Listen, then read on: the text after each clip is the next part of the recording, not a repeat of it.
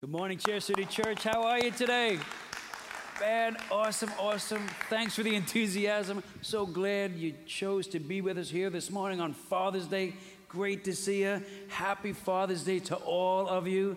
And if you're like me, you have kids that they take too much delight in seeing pain and mishaps come into your life, right? I mean, that's my kids nowadays. I stub my toe, they're laughing, you know. I drop something, they're giggling. I make a wrong turn or something like that, or you get the recalculating thing, they're in the back, they're just laughing and on. And this is life, right? It's all good. It's all love, I think. And how my wife did that so well by telling you, man, we have something special for you. You're going to come and work next week, right? I couldn't get away with that, but she does. At least we're going to feed you, and then you're going to work, and God willing, you'll be, mighty men, warriors of God, and you'll participate in this prayer walk, which is going to be just a good time. 3 routes mapped out, going to have leadership there in each one. People coming from Virginia to join us, students from Liberty College, which some we probably should put out there. We have a group of students and a leader coming from Liberty University down south. They're going to come and join us for that day. They're coming here to walk the city and to pray with us, and as well to turn around and serve and work here. So let's encourage them, right, with our presence, with all of that, hanging out, eating breakfast, and then praying and then serving. What a super spiritual day. Now, if you battle something long enough, it can bring you to settle for something less. You're going to see this is common in life, right? If you battle something long enough, you're going to settle for less. Many times, for us who are aware of God and know God, we wind up settling for less than God's standards, which means we settle for less than God's blessing in our lives. I mean, you battle, and many of you, even in an admirable way, it's admirable that you're fighting, and then the time comes where you just get stuck. It happens to all of us. Happens in our marriage. Christy and I right now, we're 22 years married. That blows my mind. Getting ready to kick into 23 soon. It does. I think our anniversary lands on a Sunday this year. Yeah, I think it lands on a Sunday. So, big deal. So, and I'm not, when I say we've been stuck maybe I think 2 times that I know definitively we got stuck over 22 years. I'm not saying that it's the only time we've had problems or difficulties. I don't think a week goes by where there's some tension. Certainly we've had periods of difficulties. I'm talking about stuck, meaning we're just going to start to tolerate and we're just going to settle now. We don't think we can get through this. We don't think there's anything more than this, and we begin to settle now. And in those times,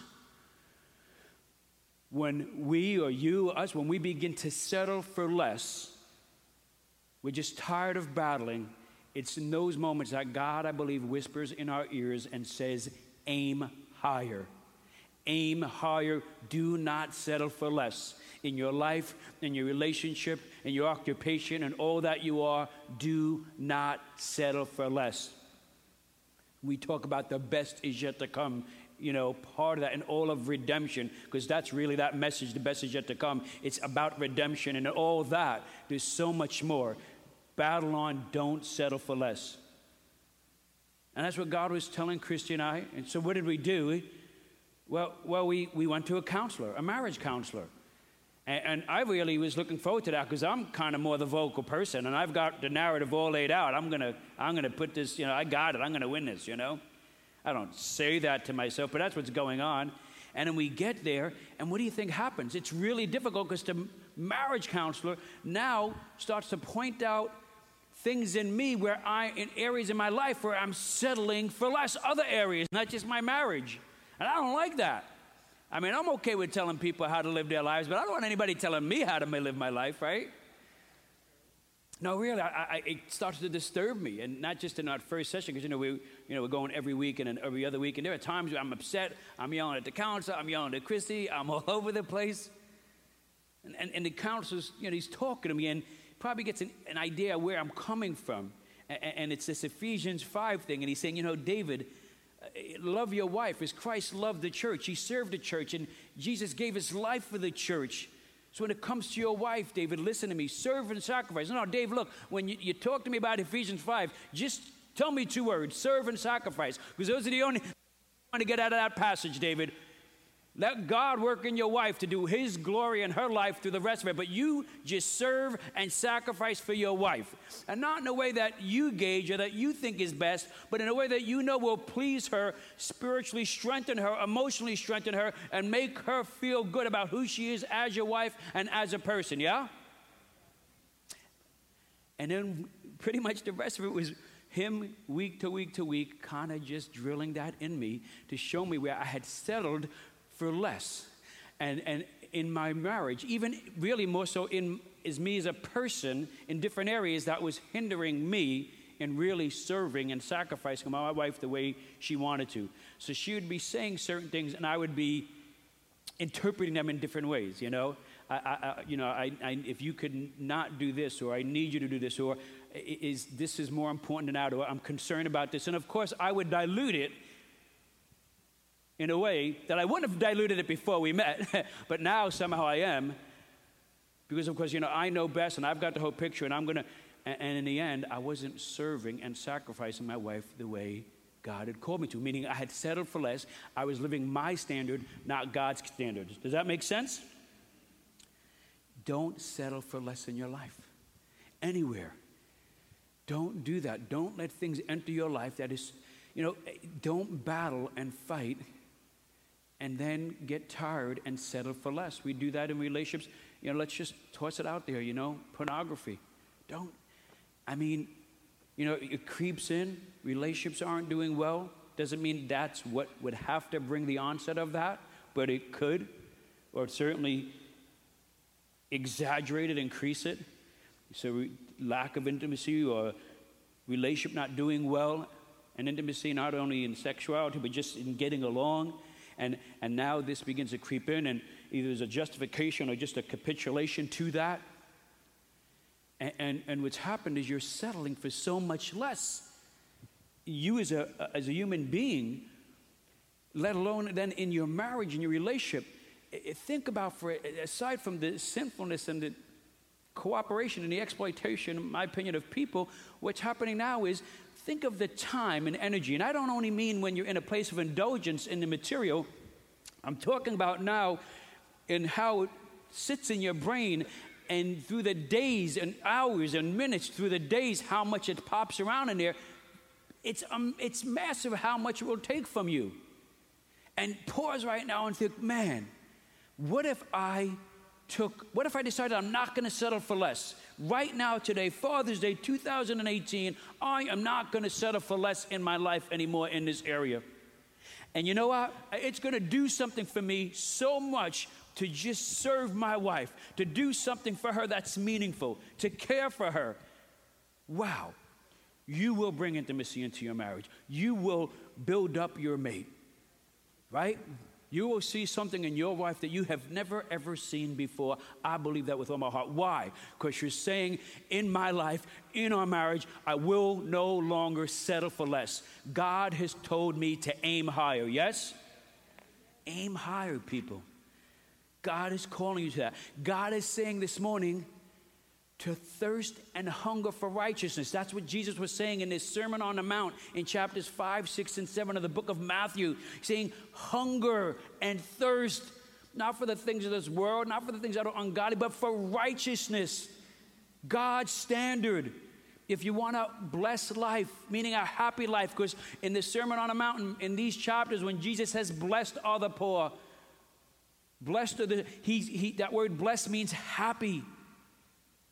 If you want this happy life, get above the bar and thirst and hunger for righteousness, this standard. Last week we talked about that. We used an illustration of a high jump where you have a crossbar, right? And we said, okay, so here's God's righteous standard. And then we said there were these religious leaders, these Pharisees, and they're adding to it man-made rules. And they're raising the bar in an ungodly, unholy, unrighteous way to where just people, men or women, can't get to. And then they stand by and they judge people, knowing they can't get there anyway. They judge people, and as they watch them fail to reach what they have told them they need to do and be to get close to God and to be right with God. And that's religion. And that's not what God has for us. And yet the church, in many ways, through different ways, distortion or exaggeration of doctrine, of traditions, of practices, of approaches, we have done this. Even of culture, denominations, we have done that. And that's not the standard God has, unrighteous. And then we talk about the world. Well, the world comes along and takes the bar, and they just throw it away, right? Meaning no standard, no truth. Meaning truth is as you see it. You are the author of your own truth. You please yourself first and foremost. And that might work really well short term if you're on the winning side of that. Often there are people on the other side that hurt or in pain. And I would say that even when it does seemingly go well, it's a short-term thing. That long-term, it's destructive. It's simply destructive to relationships, and relationships are the spice and vitality of life, right?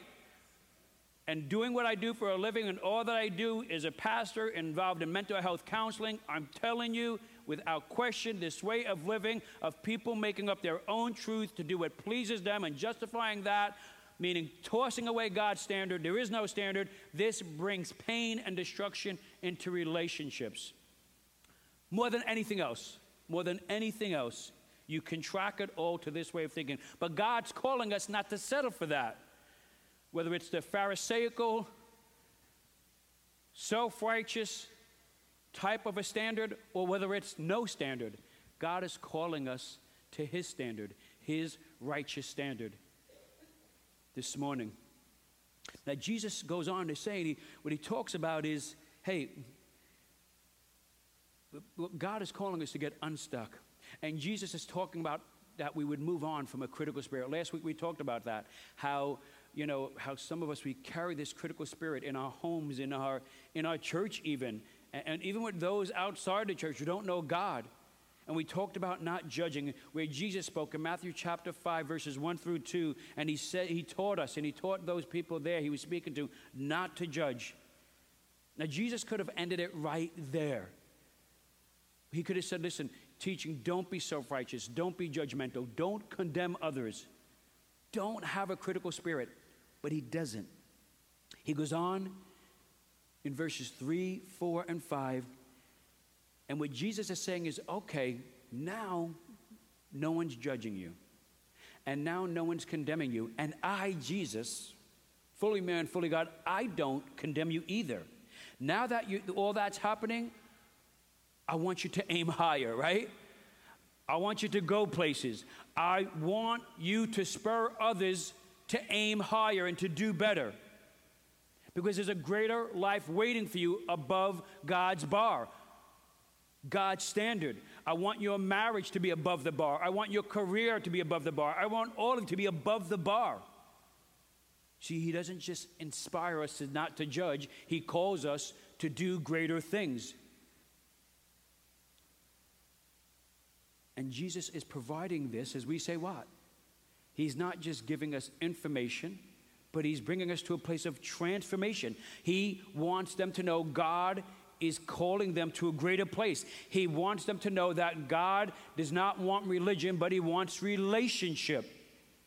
He's telling the people here, the time has come for you to unlearn the religion that you've been taught. You have to unlearn it. And because half of learning is unlearning what you thought and knew previously, right? And that's why we're doing this series called Unlearned Religion. And Jesus kept saying, you've heard it said, when referring to what the Pharisees, the religious leaders, have been teaching the people. You've heard it said, but that was wrong. That's not right. He said, but I say to you, I'm giving you a new teaching, a better way of being. I'm bringing to you the standard, God's righteousness. And that's what you want to look to. That's what you want to go to. That's what you want to get to. And we need to know that we don't get there on our own. It's Jesus who makes the way. We don't achieve that righteousness within our own self. No, we truly believe that is Jesus, his life, his death, his resurrection, him being who he is, the Son of God, fully man, fully God. that God's grace being poured out into our lives, that's how we are even aware of that righteousness and that standard. And that's how we kind of, in sports way, we get above the bar. That's how we arrive there. And we believe that. So when we look at others who have not arrived there, it's not like we're better than them. It's not like, okay,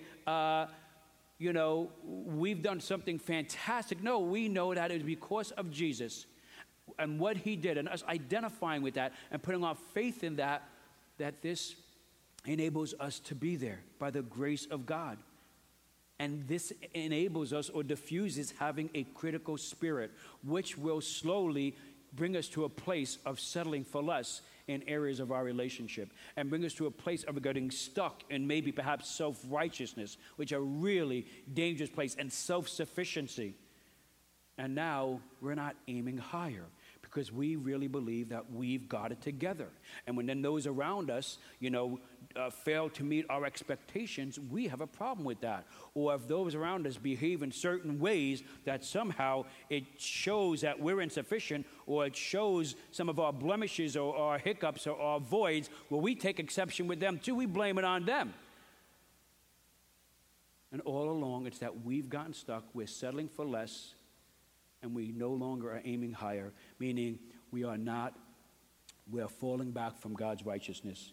So let's go to Matthew chapter 7, verse 1. We'll read verses 1 through 5. It says, "Do not judge, or you too will be judged. For in the same way you judge others, you will be judged. And with the measure you use, it will be measured to you. Why do you look at the speck of sawdust in your brother's eye and pay no attention to the plank in your own eye? How can you say to your brother, 'Let me take the speck out of your eye,' when all the time there's a plank in your own eye? You hypocrite, first take the plank out of your own eye, and then you'll see clearly to remove the speck from your brother's eye." Is it still here? It is. So listen here, right here. Jesus is saying, take the plank out of your own eye. There's a large piece of wood, right? And then you'll be able to remove the small piece of sawdust from your friend's eye. And he's drawing a picture here because Jesus was a carpenter. He had grown up in that. And he knew what it was to get a little bit of a sawdust in your eye. It's not pleasurable. It can mess up, your vision, and it can impair your senses. You often need somebody to help you take it out. What Jesus is saying is that when someone has a plank in their own eye, and another person comes running along and they got sawdust in their eye, Jesus is saying, get the plank out of your eye first. Meaning, he's implying you've been walking around with a plank in your eye. I mean, it's just taking over your vision. It's impairing all of life. It's messing with your senses at a high degree. Not just talking about speck here, meaning this is how you're walking through life right now. You are settling for so much less. You are so stuck, and you could only see. Your vision is so limited, which means the capacity that you think you have as a human being is so limited. And you're just settling for less. And you're not going to God's standard. Jesus is giving this to them. It sounds crazy, but he's doing it to get their attention, to get them to understand that, hey, you've got some unaddressed self-righteousness going on in your life. You're missing it. God has called you to so much more. I mean, God awoken you. God drew you to him. God made you aware of this righteousness. And you've tasted that.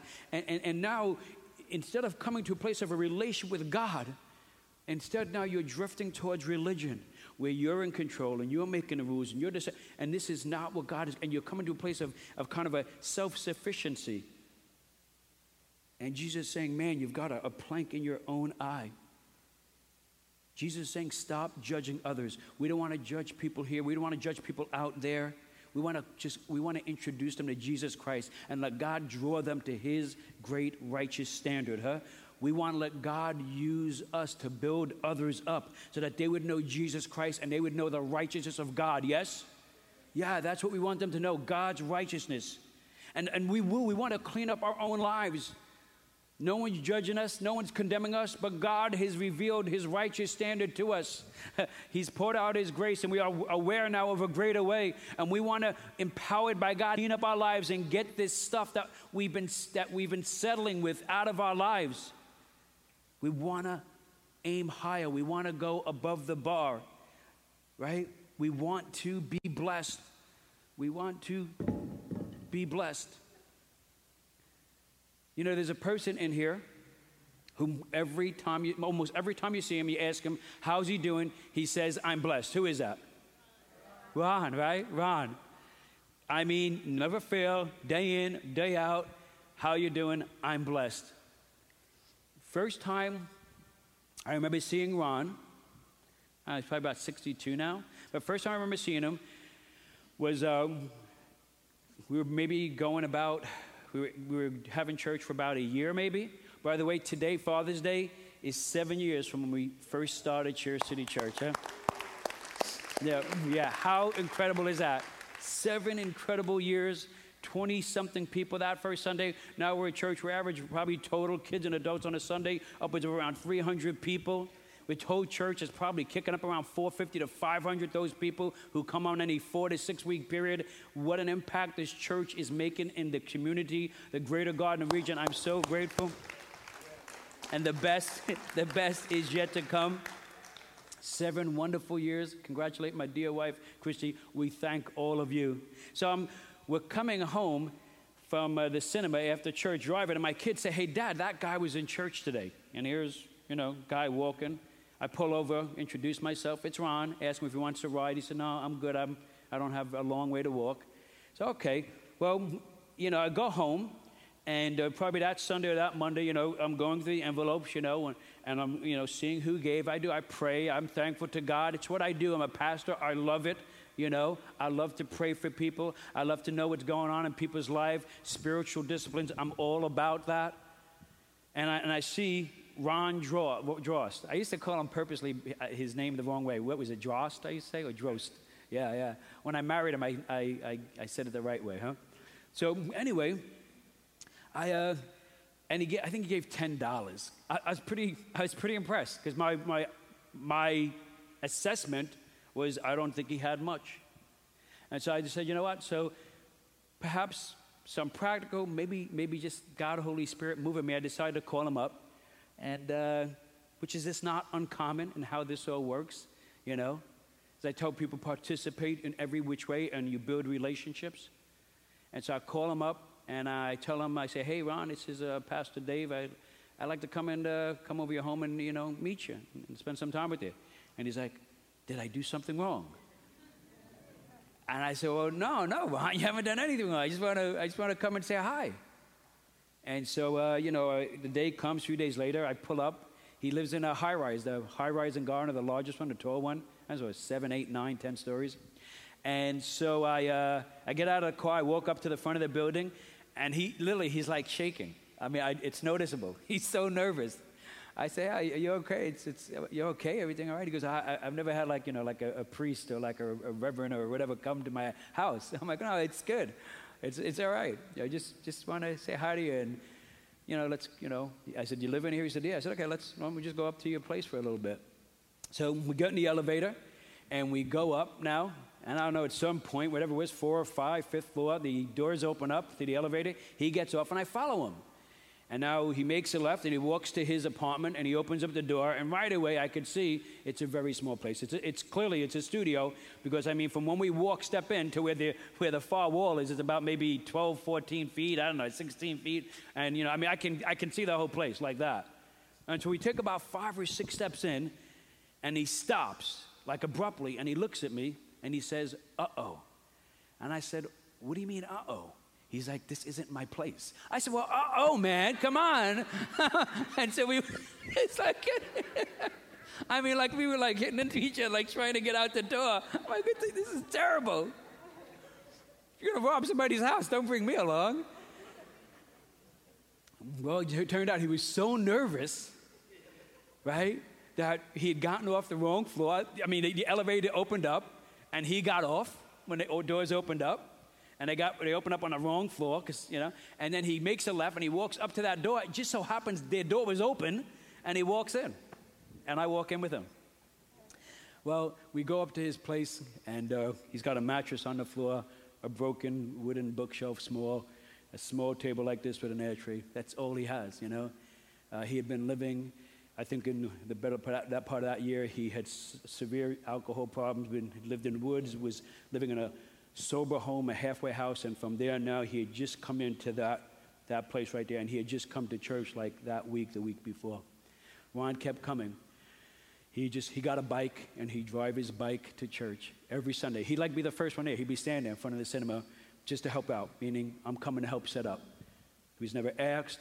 Every single Sunday morning, Ron would be there waiting to help set up. If he wasn't there, we were like, where's Ron? Something's wrong, Time passed. We were so blessed by his efforts that he wasn't working at the time. He started working slowly, a little part-time, that we came together and we sent him to Haiti on a missions trip. And he had a phenomenal time, so much so that a year later, he went out there, raised over $2,400 himself, and he went to Eastern Africa for a 2-week missions trip to East Africa. That's an intense missions trip. And the people were like, well, you think he can handle this? I'm like, man, the dude's lived in the woods. He'll do East Africa fine. And he did. He thrived there. He did fantastic. Okay? And one day the people here who govern the money, who oversee the money, the finances, all that comes in, they come to me and they say, hey, Ron's made a contribution, but the wording he used, we've not seen this before. We don't know what he wants to do with this, what we should do with it. So I'm like, Ron, what is this? Just thanks for giving, but what is it? He said, well, that's my extra. I'm like, what do you mean extra? He said, well, I tithe.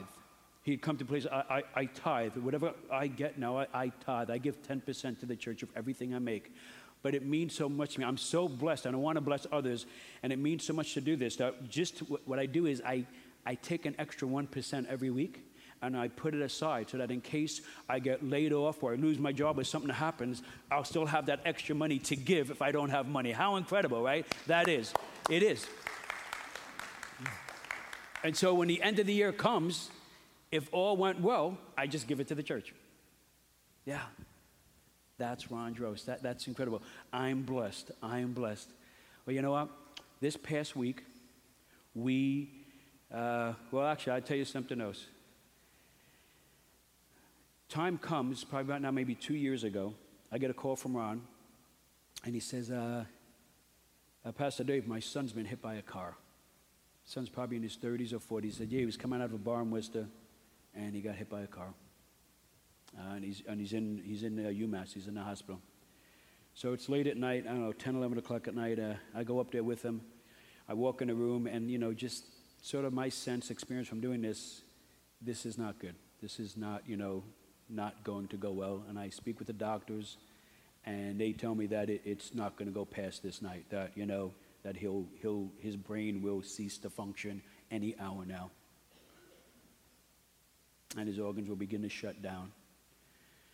And so I'm sitting there and I'm thinking, and honestly, my faith is, the level of incompetency is, and it's just rising up in me. And I'm looking at Ron, I'm thinking, oh my God, this guy's I can't imagine the regret that he's carrying.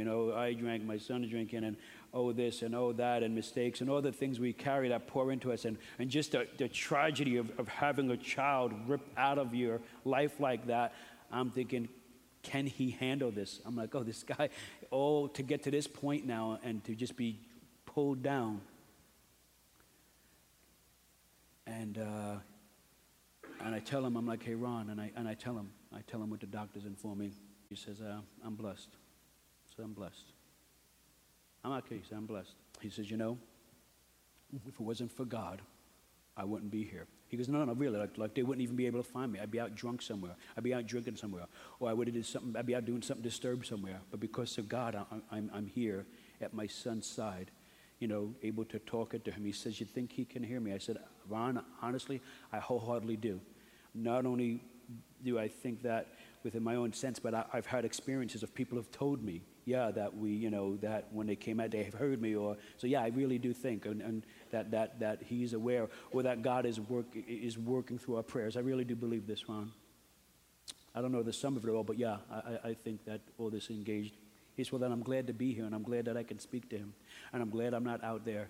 He said, and you know, people have come to me over these last several months, and they've been telling me how my son is so proud of me, the way I'm living my life.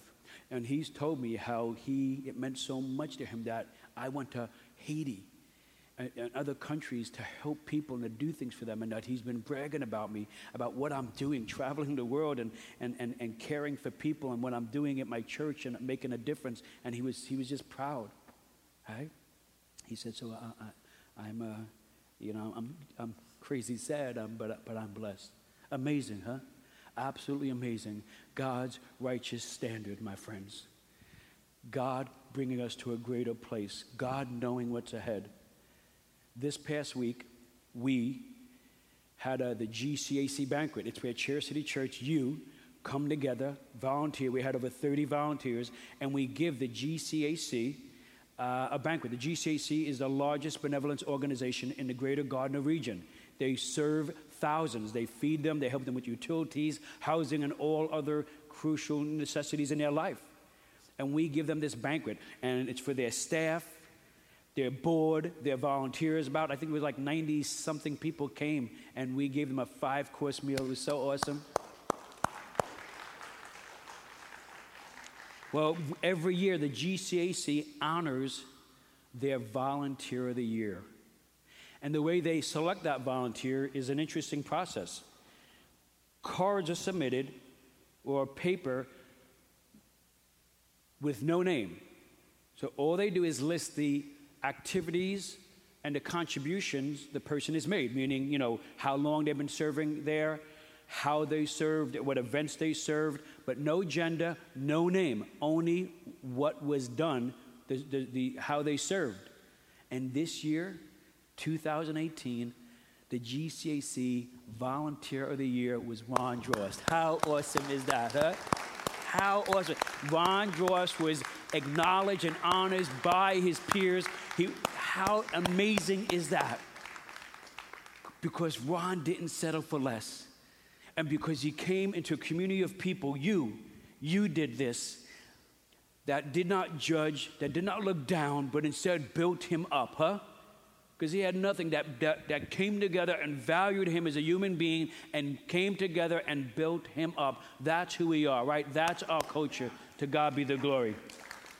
What an incredible... I want you to know the award he got was presented to him from the congressman's representative, and it came from the State House in Boston, from the senators and congressmen in Boston. They gave him this award. That's pretty amazing, huh?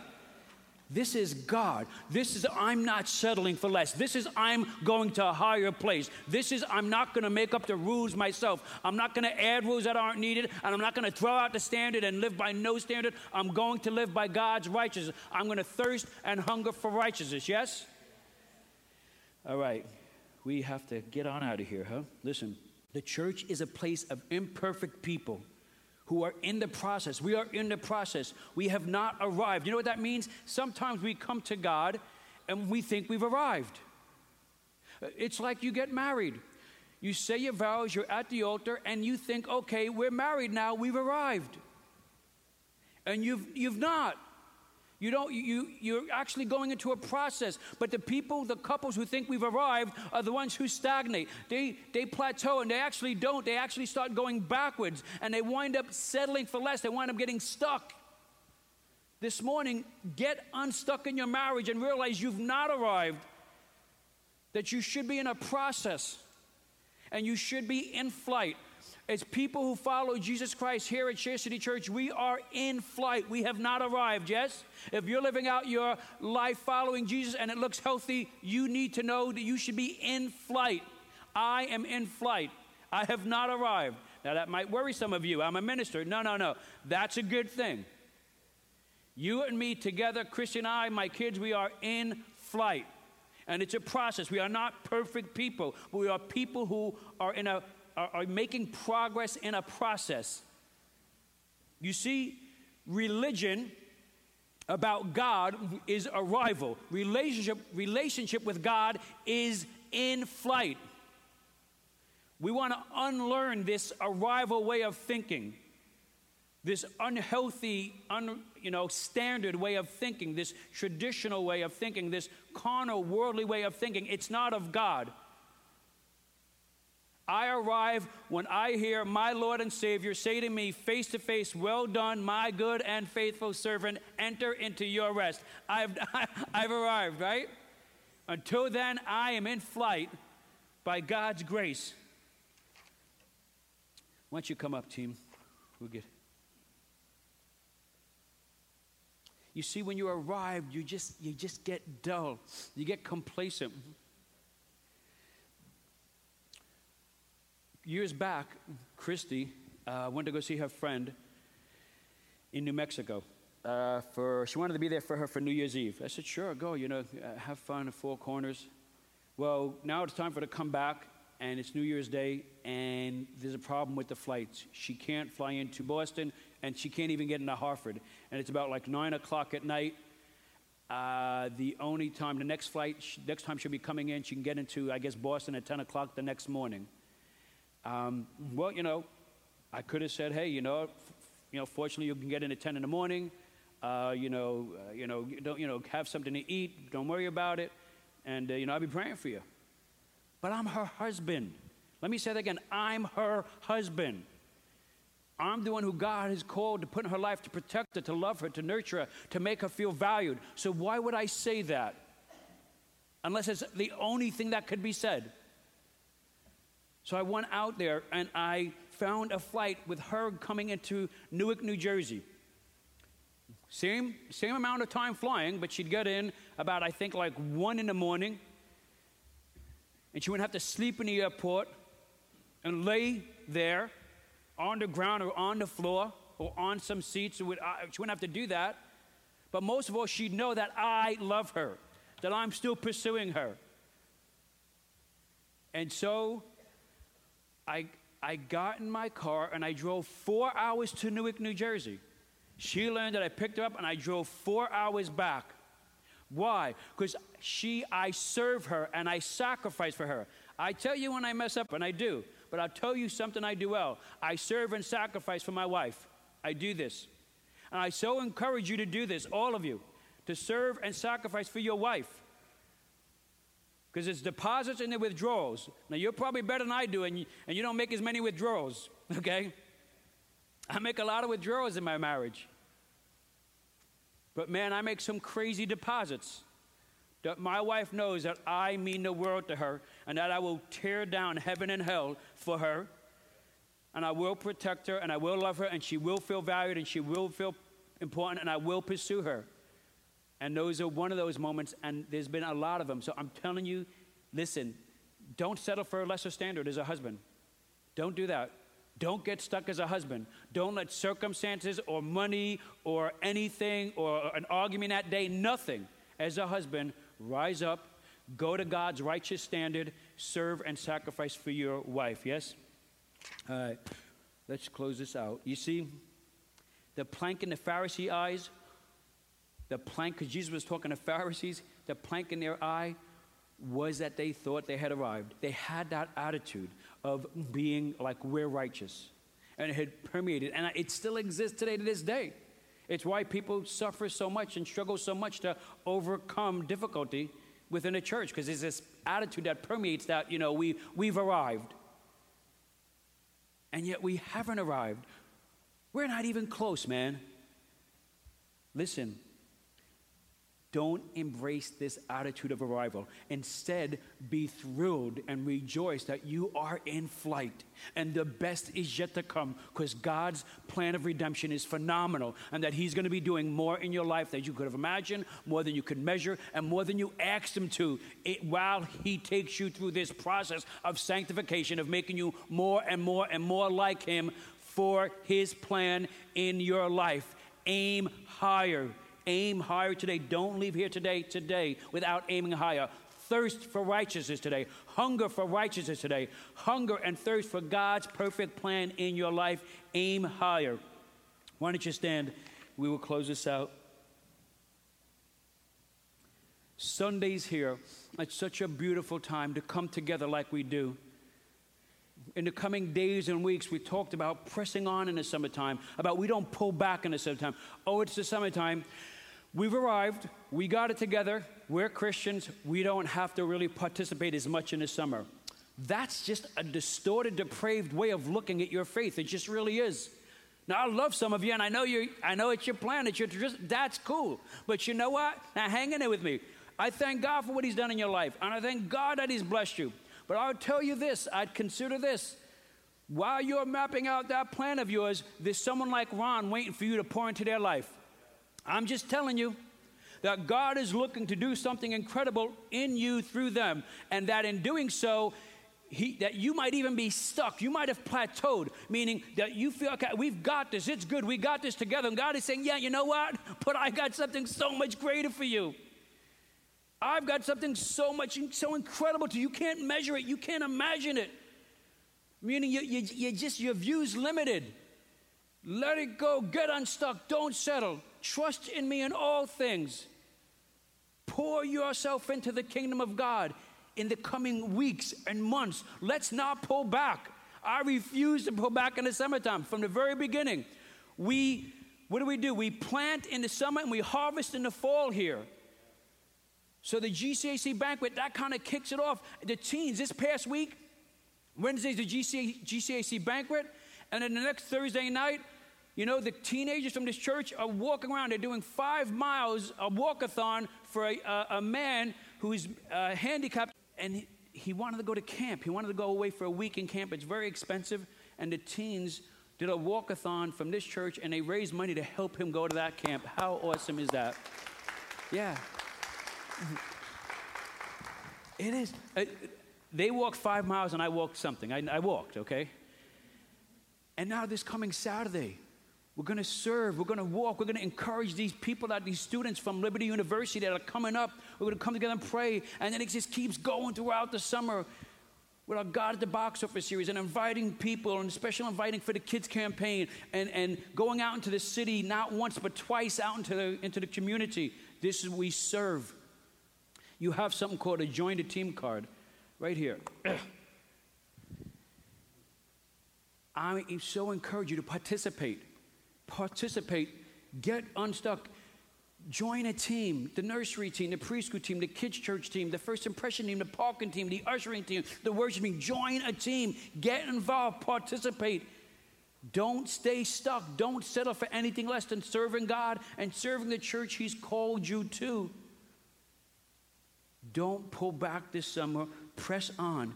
God is calling you to a greater place, a higher place. He's telling you to aim higher. Personally, in your home, in your relationships, in your marriage, with your children. He's telling you to aim higher in all that you are, in your occupation, at your job, with your health. And he's telling you to aim higher and come to a greater place in your church. Why don't you bow your heads with me?